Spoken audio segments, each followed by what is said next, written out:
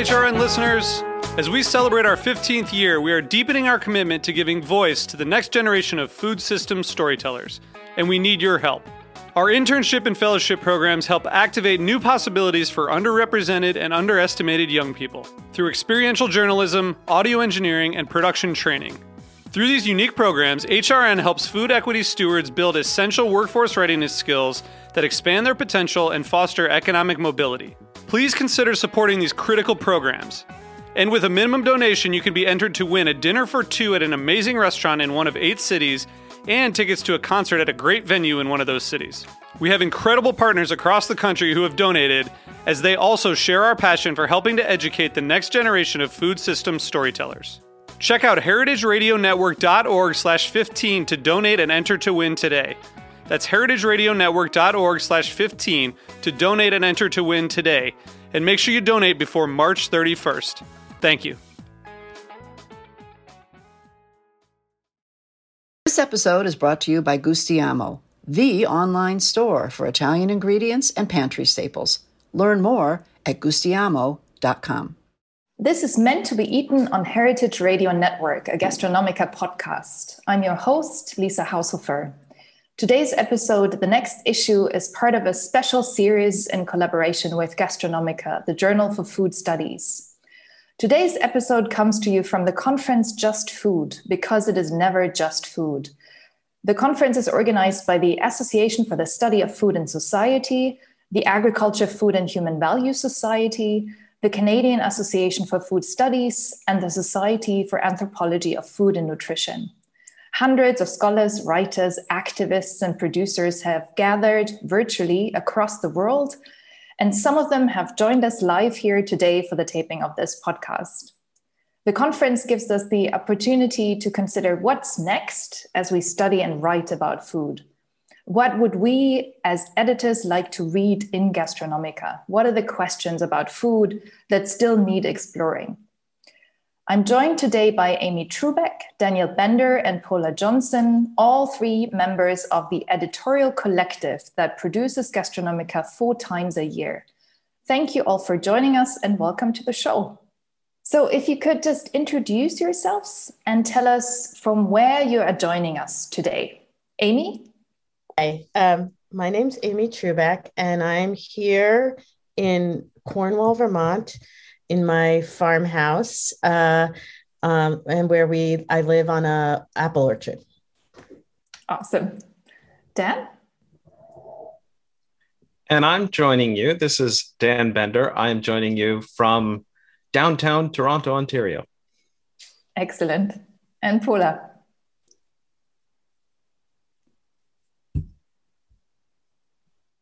Hello, thank you, Lisa, and hey, Dan and Amy. I am joining you here from the shores of Chesapeake Bay in Maryland. My name is Paula Johnson, and I'm a curator of food history at the Smithsonian's National Museum of American History. Wonderful. Welcome all, and welcome to our audience. So, Dan, what is an editorial collective, and how has being in a collective shaped your experience with Gastronomica? So, thanks for the question, Lisa. An editorial collective, I think it's more than just a bunch of people, 13 of us, getting together and editing a journal, doing the work that is often done by the single academic. I think it's a bit more than that. I think it is actually the collectivizing of work and the sharing of knowledge. And I think it's made for something, first of all, it's a lot of fun. And it speaks to the side of being a food studies scholar that we don't often talk enough about, which is about socialization and about society and community. But it is also made for something very, very creative. Great, thanks so much. I wonder if you could all tell me a little bit about let's say one article, one submission, an interview, or a photo essay in the last few issues that have really excited you. Maybe Amy, do you want to start? I was hoping you'd go to somebody else first. Okay. Do you mind? Oh, no worries. Think about. Let's do Paula. Let's start with Paula. Sure, happy to. I will speak to visual submissions, and in particular, a fantastic photo essay in our first issue, our inaugural issue as the collective. Rick Halpern's wonderful essay, Markets and the Making of Muslim Space in Urban China. The 10 black and white photographs reveal this just vibrant community of food vendors as they both prepare and sell foods, and as they stand around, as one does in an open air market. And this one in particular that is operating in the old Muslim quarter in the city of Xi'an in central China. As a reader, your eyes are drawn to and seem to really meet the eyes of the people in the portraits, the vendors, young and old, as they work in various and complex and visually evocative food spaces, I'll say that. I think the depth and the clarity of the images and the words are incredibly compelling. And if you can't tell from my enthusiasm, we'd love to see more visual submissions like Halpern's in the future. I remember that one very well. And I think one of them made it on the cover even. That was stunning. Dan, what's your piece that you'd pick? Gosh, there's so many, and actually this one is available free to read right now, but Alicia Galvez's Paqueteros and Paqueteras, Humanizing a Dehumanized Food System. I actually think that I like it for precisely the same reason that, Paula, you mentioned that you like Rick's photo essay so much. It's so intensely human, and it brings us inside. It actually humanizes the food system. It really brings us inside the lives of people moving back and forth between the United States and Mexico and supplying the kinds of foods upon which people really need and really want and thrive upon. And it does so in a way that honestly makes me want to be an ethnographer, even though I'm a historian and most of my work has been with dead people. In this particular case, the people come across as so alive and so human and fully fleshed out characters. So it's fascinating the same way that in the visual side of it, that they really seem to be creating these relationships. We get a sense in Alicia Galvez's piece how the people she worked with are truly human.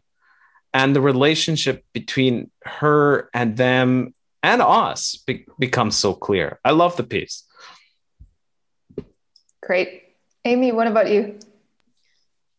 Yeah, I guess I'm going to follow up with what Dan said about the sort of the human dimension. And there are many different types of pieces that I could talk about.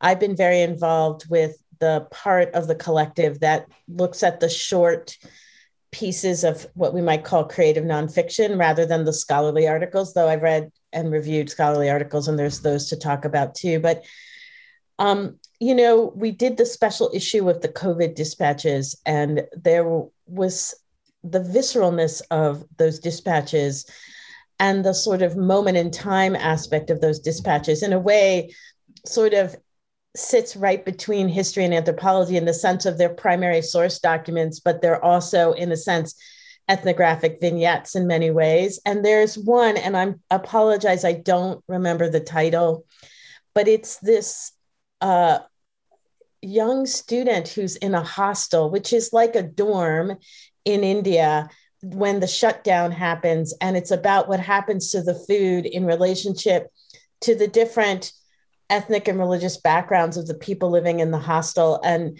for some reason, I love that piece. It's not the most elegant in terms of its writing, but the humanity of it and the feeling like you're right there in that moment in place and time was just really powerful for me.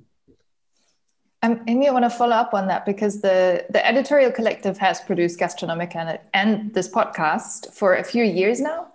And so new trends, new themes have come up. And COVID was a big event that obviously needed attention. What would you say were new approaches and new questions that have emerged in the time since we started producing the journal? Okay, so you mean by like from us reading the submissions, what are we learning about what's happening out there? Right, exactly. What new approaches, new questions have sort of emerged in this time that in some ways have come, or if somebody else wants to chime in on that question. Well, I mean, I think in a way, what I would say I've been sort of mulling or ruminating about as the years have gone by is one of the first things we did was this really amazing Smithsonian Food History Weekend. We were all together for that. And at that, there was a chef, Sean Sherman, who's Native American, who talked, extremely eloquent, really interesting person, who we then have an interview with him in one of the early, I'm not sure which one, but an early version of the editorial collective Gastronomica. And what he said then, and then what's been happening, generally speaking, about this idea of decolonizing diets is something I'm very interested in. And I think that we could do, I'd love to see food studies really get into that in a really complicated way, both theoretically and empirically. So that's something I'm thinking about for sure. Great, thanks. Let's talk a bit more about the next issue. So Dan and Paula, could you give us just a sneak peek of some of the pieces, either food phenomena or scholarly, that you think will interest our listeners and readers? Well, I'm happy to go first. There's some great material coming out, and there's some great material in the pipeline. I'll give a sneak peek of one. Debal Deb's Rice Cultures of Bengal really excited me when I saw this. It looks at the many, many different biotypes of rice in Bengal, but it does so in a way that, again, I'll just returning here time after time to this theme of humanity. It doesn't give us the Linnaean categories of different types of rice. It blends the culinary, the human, the cultural, the agroecology all together. And suddenly, in reading that piece, beautifully illustrated, and this is the voice of this incredible organic intellectual working in Bengal. Bengal suddenly appears to me as this rich tapestry of many, many different types of rice. And and suddenly the culture of Bengal seems to be one of many rices, many people. And I love the piece. And I love it for all kinds of different reasons. And I think I'll be giving it to both my classes and local restaurateurs. Great, thanks. I personally can't wait to read that one. I haven't read it yet, so I'm looking forward to that. I think for me, the article that's in the pipeline that I'm really looking forward to is an essay with, once again, a spectacular visual component. And this one is from my colleague, Steve Velasquez, who is a curator in the Division of Cultural and Community Life at the American History Museum. He does Latino culture and food history. Steve's article really focuses on a collection of stunning screen prints that are part of the Smithsonian American Art collections. The prints are from the 1976 Calendario de Comida, a series of calendar illustrations by Chicano artists that portray scenes of Mexican indigenous myths and foodways. And so each month of the Calendario approaches food history slightly differently. And the resulting prints are just beautiful and engaging. Steve's essay that accompanies these prints discusses, of course, the context of the 1970s and agricultural labor and migration, the Chicano movement, the work of Chicano artists and activists, also in portraying culture and community. I'm a fan of this because it is about so many things. It's about the labor and justice, art, community, activism, and of course, food. I think, in a more general way, not a particular piece that we have in the pipeline, but I think more generally, I think that our readers and our listeners want to hear new voices, diverse voices, and different perspectives, reflecting, of course, various academic disciplines, but also life experiences. So our aspirational next issues may, have more of those short interviews like the one Amy mentioned with Sean Sherman, the sous chef. People whose food-related works and their lives, may not be as widely known as they should be. So that's my aspirational article for the future. Great, thanks. That actually leads nicely to my next set of questions, which is that many of our readers come to Gastronomica digitally or through this podcast. So I was wondering if you could all think a little bit about what you think a food studies journal will look like, feel like, sound like, and so on in, say, 5 years. And who would you like to pick up our next issue? So what kind of readers would you like to reach with the journal? I wonder if, Amy, do you want to start this one? Sure. So I would say that one of the reasons why this collective sort of came together, and absolute total shout out to Dan Bender for having the vision, pushing through the vision, keeping at it, just amazing amount of work and just passion for Gastronomica and the collective version. But when we all first came together, many of us came to thinking about Gastronomica and wanting to put our time into the collective version was because we really, really appreciated the eclecticness of the way Gastronomica was organized in its earliest days, and the way in which it never said that there was only one group of people that should be reading it, and that there should only be one group of people that should be writing in it, and that it was an ecumenical journal that was also really looking for trying to be a little bit on the edge, kind of pushing the assumptions of any particular reader, and also trying to combine really, really good writing with really, really beautiful visuals around food. So I certainly hope that continues in the future. And I think that we're all realizing that it takes a lot of work to keep that level of many flowers blooming at all times in different types of varieties of flowers. But I guess it's such an interesting question. In 5 years, you definitely Paula will laugh a little bit, but I really would like to see a genre of really, really good, really interesting writing that's sort of creative nonfiction about our food system that's not based in the personal memoir.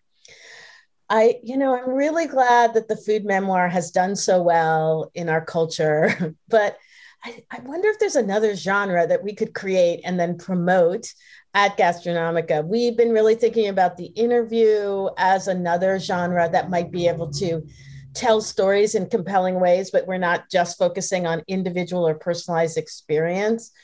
So I think about that, and I really, really want in 5 years for a young person who's committed and passionate about thinking about food and studying food, and to feel as if Gastronomica has a place for them and will nurture them and get them to feel confident about writing and then publishing in our journal. Great, thanks so much. Dan, how about you? Well, I'd agree with everything that Amy just said there. It's fascinating to think back as I want to think forward.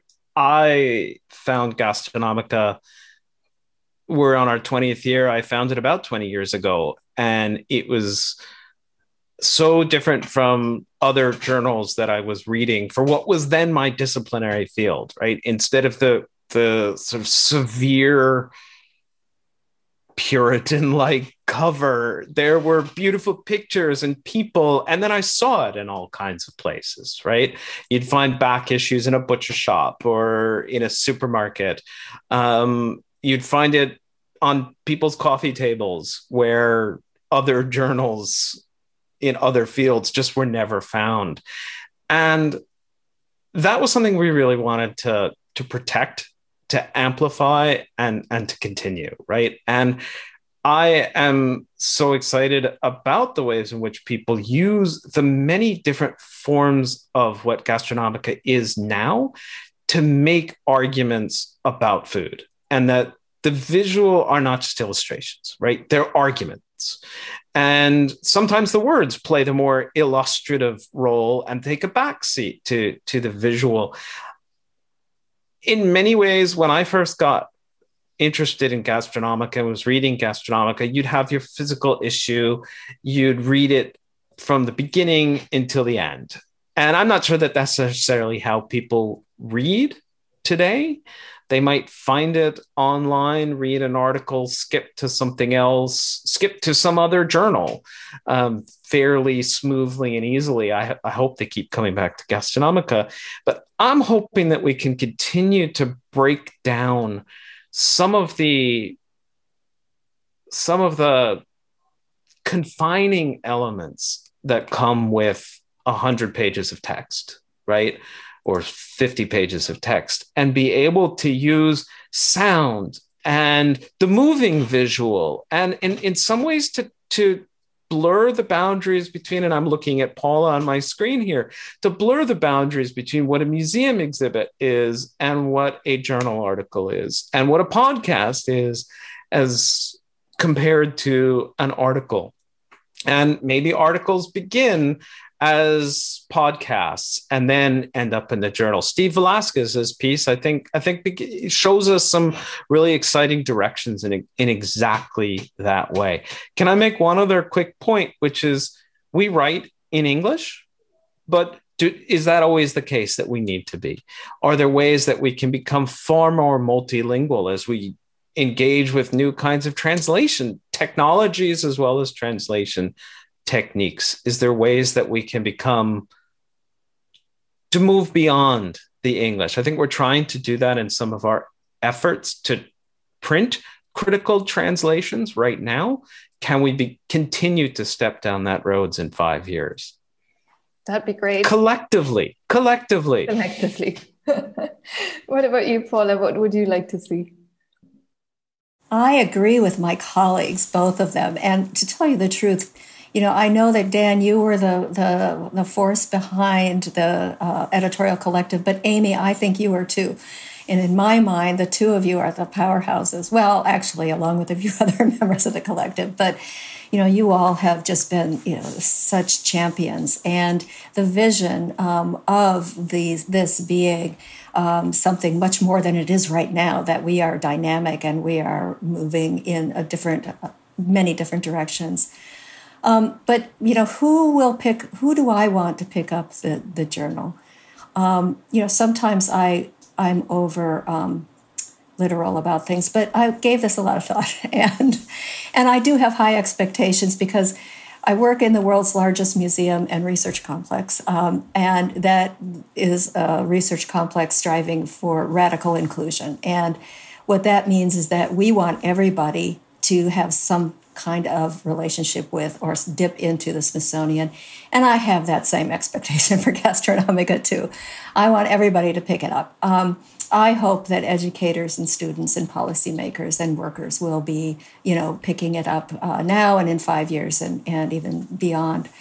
But, I wouldn't mind if, I had just a photo of Chef Jose Andres, humanitarian advocate, reading Gastronomica as he's taking, a break, although he takes infrequent breaks, but a break from somewhere in the world where he has organized World Central Kitchen to be feeding people in need.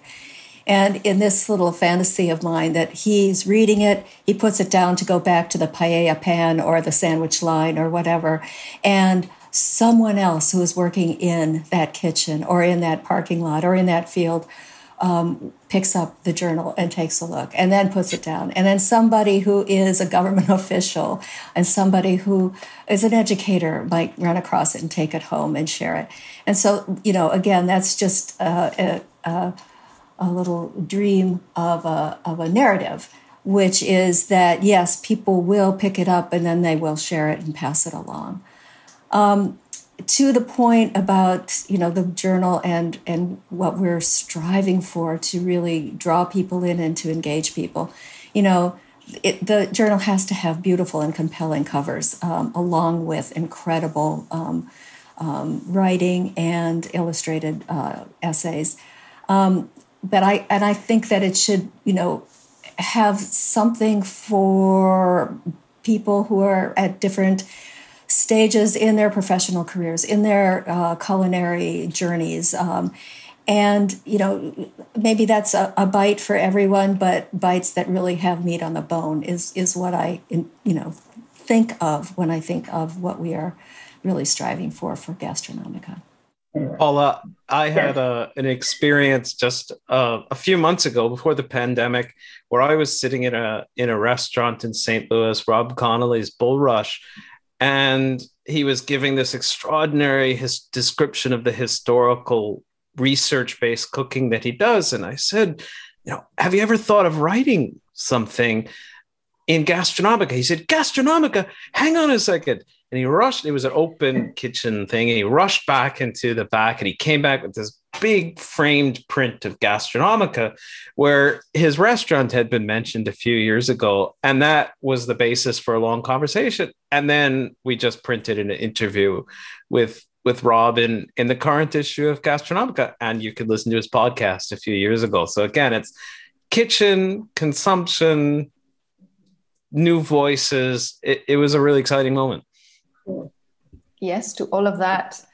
So one of the things I've loved most about being part of the editorial collective, that it's almost like having a finger on the pulse of a field and a community as it sort of moves and develops. So maybe we could do a quick robin round of, as people who sort of have this finger on the pulse of the field, what are some of the themes in the study of food that you're seeing emerge in pieces that have been submitted to Gastronomica and in the sort of transactions you've had with authors and readers through the journal? I don't know who wants to start. Any volunteers for this round?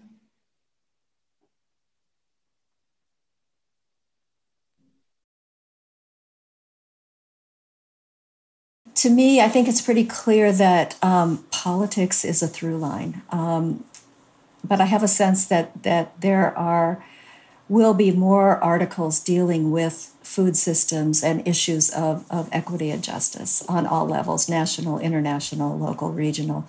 I think that our experiences in the early 2020s is really shining such a huge light on the challenges ahead. And, I have this sense that there are people working at all these levels in different ways that kind of shine the light on themes of resilience and justice and community that relate to various aspects of the food system. I had thought that there would be more kind of technology, innovation, science kinds of contributions. I don't know why I thought that, but I'm not really seeing a groundswell there.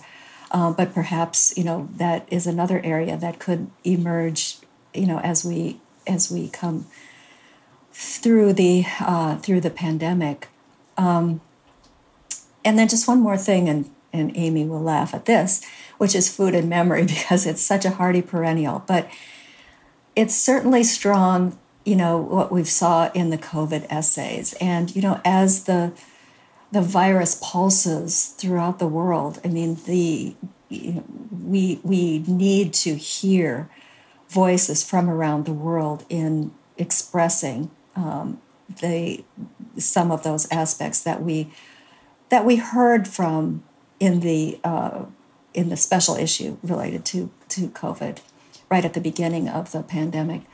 But it seems to me that as isolation and loneliness and loss just continue to swirl around so many people across the world, that food and memory in a time of crisis is something that we will be hearing about more, and I'm hoping that they will have that voice, that and that immediacy that we were able to hear in those early essays. Great, thanks, Paula. Dan, do you want to chime in? Chicken has emerged as a theme in research. We have gone from Bolivia a few issues ago to a current article on agri-food and chicken meat in India. And I think in our next issue, we have a piece about raw chicken eating in Japan. Actually, it's a great theme. And it speaks to something about the ways in which Gastronomica really often can really drill down on the culinary. But it also speaks to something about technology, and it speaks to the different kinds of very specific ways in which people religiously, politically, ecologically, in family ways relate to global flows of animal technologies, if you will. Even more broadly, apart from chicken, you could create a whole course on chicken by skimming the pages of Gastronomica, and I think it'd be a really great course. But near and dear to my own research, there's so much work on mobility and movements, and this is it's a hardy perennial, to use Paula's lovely term, but I think it's a mutating hardy perennial. We get new variants on how we should understand mobility in its both liberating and its oppressive contexts. I'll just throw out two examples. I mentioned Alicia Galvez's just gorgeous piece about the paqueteros and paqueteras. But I might also throw in Rose Wellman's piece on halal jello, biomorality and blessing in the Islamic Republic of Iran, which, I mean, I'd never thought about jello at all before, but here was this piece that looked at, in again, deep ethnography and affectionate ethnography, that looked at the ways in which people in Iran were making sense of this globally circulating food, claiming it as their own, and mixing it in crucially with issues of hospitality. So to me, we've gotten, people are really engaging with mobility and movement and place in really, really exciting ways. Wonderful, thanks. Amy, did you want to chime in? Sure. Yeah, so I guess I would say that one thing that I see is sort of emerging, and I would love to see more of this in Gastronomica, is I think one of the things that is kind of getting unpacked and has been unpacked a lot over the last 10 or 15 years in food studies is this sort of association with certain kinds of foods and certain kinds of culinary organization with nationalism and nation states. And that's starting to kind of, I think, get, you know, it's not irrelevant, but the relevancy of it to explaining all of the human experience has really, you know, never been complete. And I think increasingly doesn't work given the way we live. And so I love the articles that are, in a sense, cataloging sort of practices, because also I think I've always been very, very interested in ingredient and culinary biodiversity. And I think we're always fighting a fight against homogenization. I just think that anything Gastronomica can do to show really all the complexity that's out there, that's also in peril. I think that's really important. There's one that I think it's just came out or it's coming out. I'm sorry. I wasn't able to go and look specifically at the last couple journal articles before today, but one that's about pickles in Japan. that's in a sense an ethnography, but kind of, again, sort of, we're really playing up the botanical theme here, but it's also in a sense like a botanical atlas. And I love atlases. I love catalogs of anything. So I would love to see more cataloging, and it could be anything. Like it could be pickles, it could be, home cooks making tamales, it could be whatever, but it's that sense of the many that are building and helping creating, in a sense, what makes a cuisine in any particular place I would love that. I'm very, very, there's an increased intersection now between people who do work in food studies and food systems. And I'd like to see more integration of, in a sense, a humanistic way of understanding the experience of food with the sort of systems analysis point of view. And though I'm not against an idea of critical or political ways of analyzing situations, I would really like to think about systems failures and systems success and try to understand those both from the point of view of a social science or a natural science approach, but also from the humanities. Great, thank you all. And we're now going to take a short break and we'll be back in just a moment. This episode is brought to you by Gustiamo, the online store for ingredients and pantry staples from Italy. Gustiamo's mission is to improve the quality of Italian food in the States. They independently import the best and most authentic food from Italian farmers and food makers, wonderful people dedicated to their land and their traditions. When you're searching for quality Italian pasta, San Marzano tomatoes, and real extra virgin olive oil, Gustiamo has them all. Shop their vinegars, coffees, sweets, and so much more. From northern hilltop hazelnut farmers in Piemonte to southern sea salt millers off the coast of Sicily, Gustiamo works exclusively with small family food companies in Italy. When you shop with Gustiamo, you'll know that your ingredients are authentically Italian and of the highest quality. For our listeners, Gustiamo is offering a 10% discount on your online order with Gusti code HRN. Learn more at gustiamo.com. That's GUSTIAMO.com.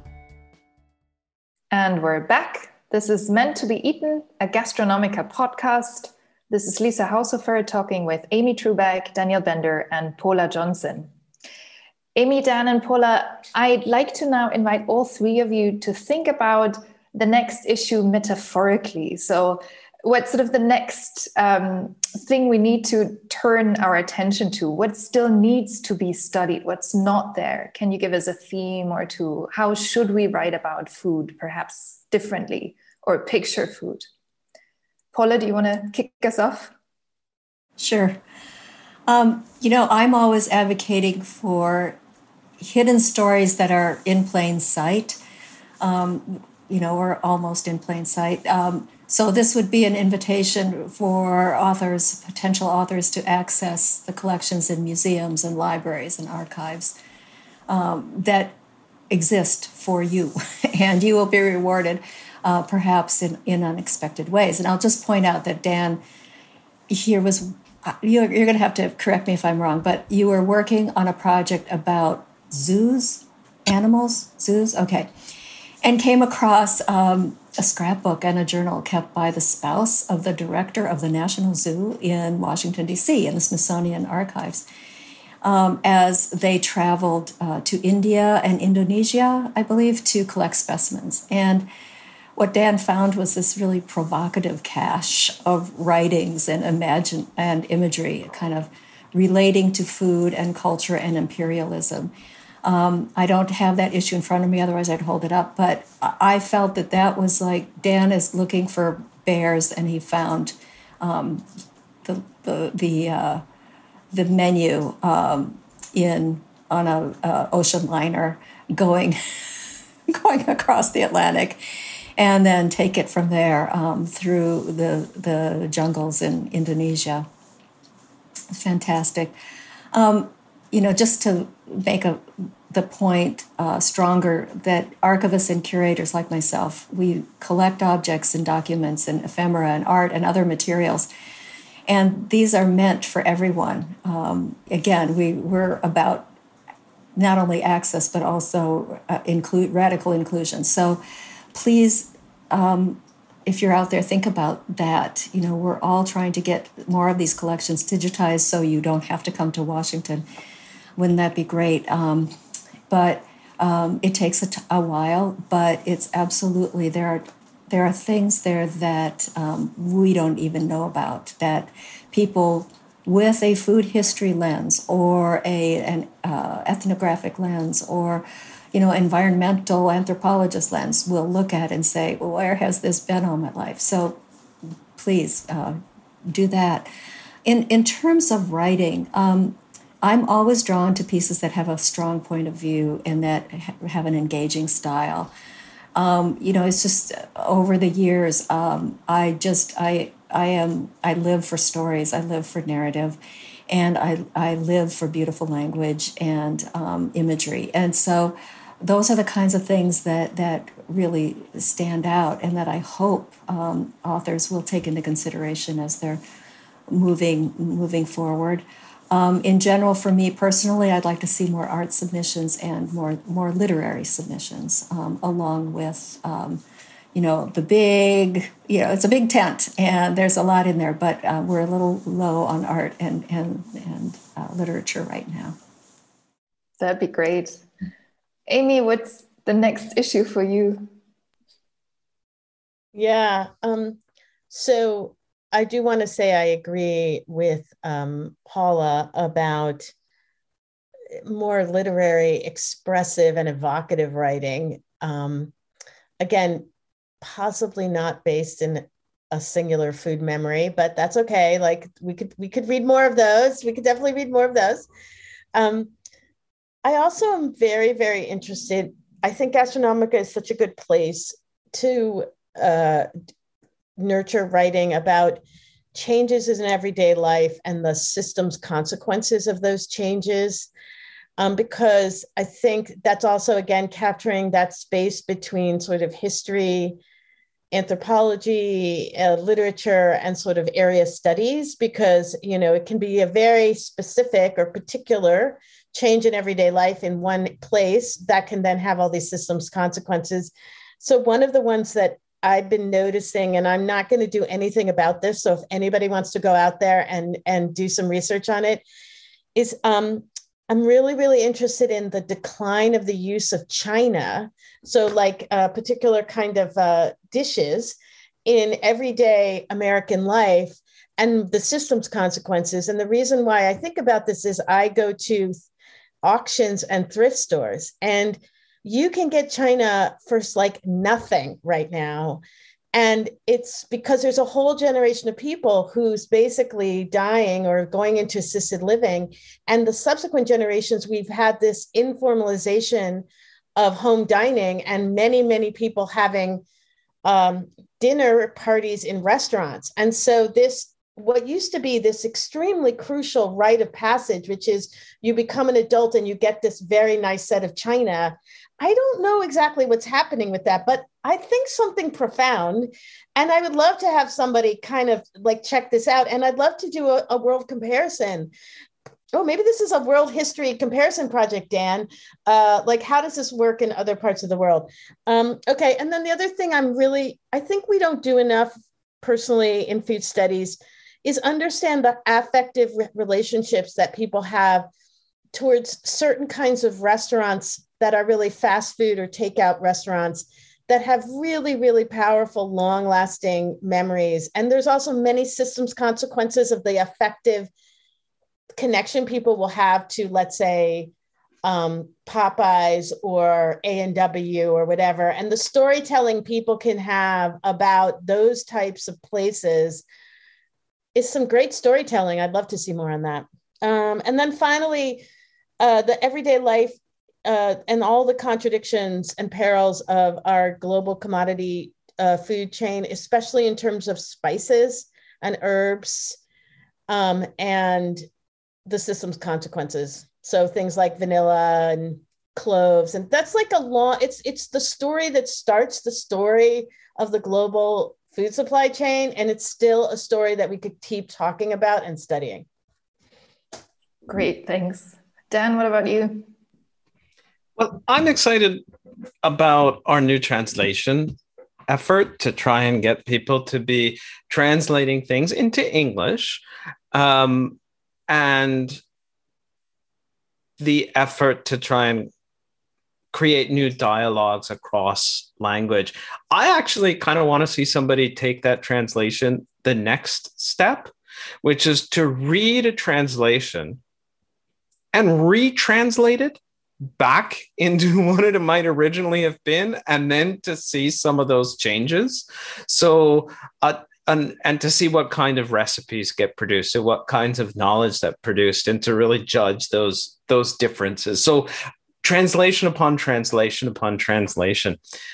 The other thing, and this is a really personal one, and I think I'm following on a lot of what Amy and Paula have said, is I love pieces that talk about foods that didn't change the world and talk about why they matter. We went through that stage in food studies where you had a lot of books, including a lot of popular books, the title was always something like Ingredient X and How It Changed the World.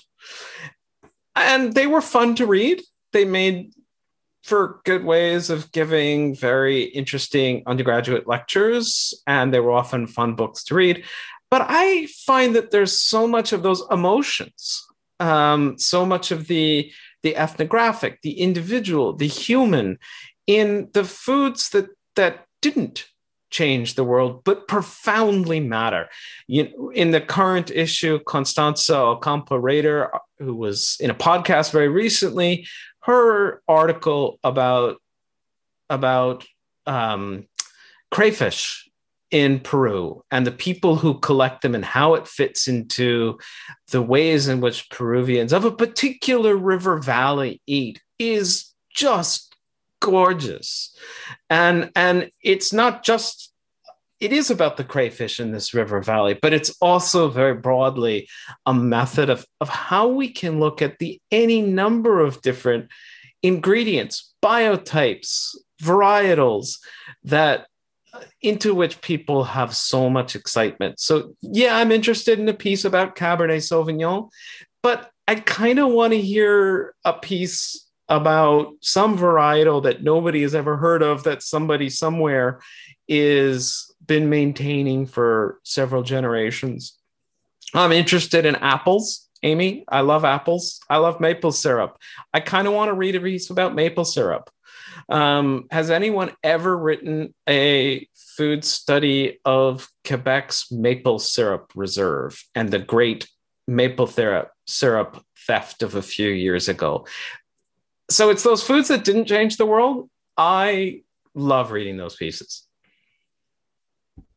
And we also have a comment from the audience on the topic of the next issue in the future from Marsha Brücke-Halperin, who says, I love the idea of journal articles having multimedia components online, accompanying video clips, photo essays, of course, podcasts and interviews, interactive timelines, online recipes with video, etc., which is certainly something that we are trying to do and have been experimenting with as well. So thanks for that. So before we conclude, I just want to do another quick round robin and get really concrete here. So what would be great submissions that you would love to see at Gastronomica? Just give us your dream submission titles, your dream ideas. Maybe let's start with Dan.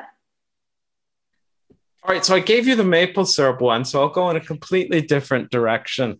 This is the material culture one. I want a long history out of an individual pot. Maybe it's a wok, a karahi, a frying pan. I want that history. And it doesn't need to be somebody's personal wok, Amy. But I want that individual history. And I want to see that in all of those genre challenging ways. The interviews, the podcasts, the videos, and of course, the object at the center of it. Excellent. The personal pot. Paula? Sure. One of my favorite issues of the journal was 5 8.3 in 2005, which was an entire issue. I'm looking at Amy. Entire issue devoted to Julia Child. That is, I look at it every week. And while the collective, we haven't really talked about special issues. I think every time it's come up, half of the members go, yeah, no, we can't, we can't do something like that. But I don't know, it's raining here and I'm right by the bay. And so water is on my mind. And so I've been thinking an issue on water. And this is something that, I once I started thinking about it, I got really intrigued. But it is the whole waterfront, so to speak, with water rights, for indigenous communities, water for agriculture, impacts of climate change on the food supply, but also on the coastal fishing communities that we know and love and know that are changing rapidly. I can see a piece addressing, what happens when there's too much water, too little water. Hurricane Maria, the drought in California and wildfires, and what that does to the Cabernet and many other grape varietals. But it also, brings us resilient gardeners and gardens and gardeners, vineyards and vintners. It's aquaculture, aquaponics, water, or maybe not, for food preservation, water for cooking, culinary traditions, floating markets, watercress, watermelon, water into wine, like water for chocolate. I don't know, but I just have this. I've been thinking about water a lot, and I can sort of see this issue, and I can already see its cover. So maybe we should do this. Anyway, I'll stop there. Sounds like a plan. Amy. Yeah, I think I sort of already said some things apropos of that. So I'll just follow up with, I'd love to see any articles.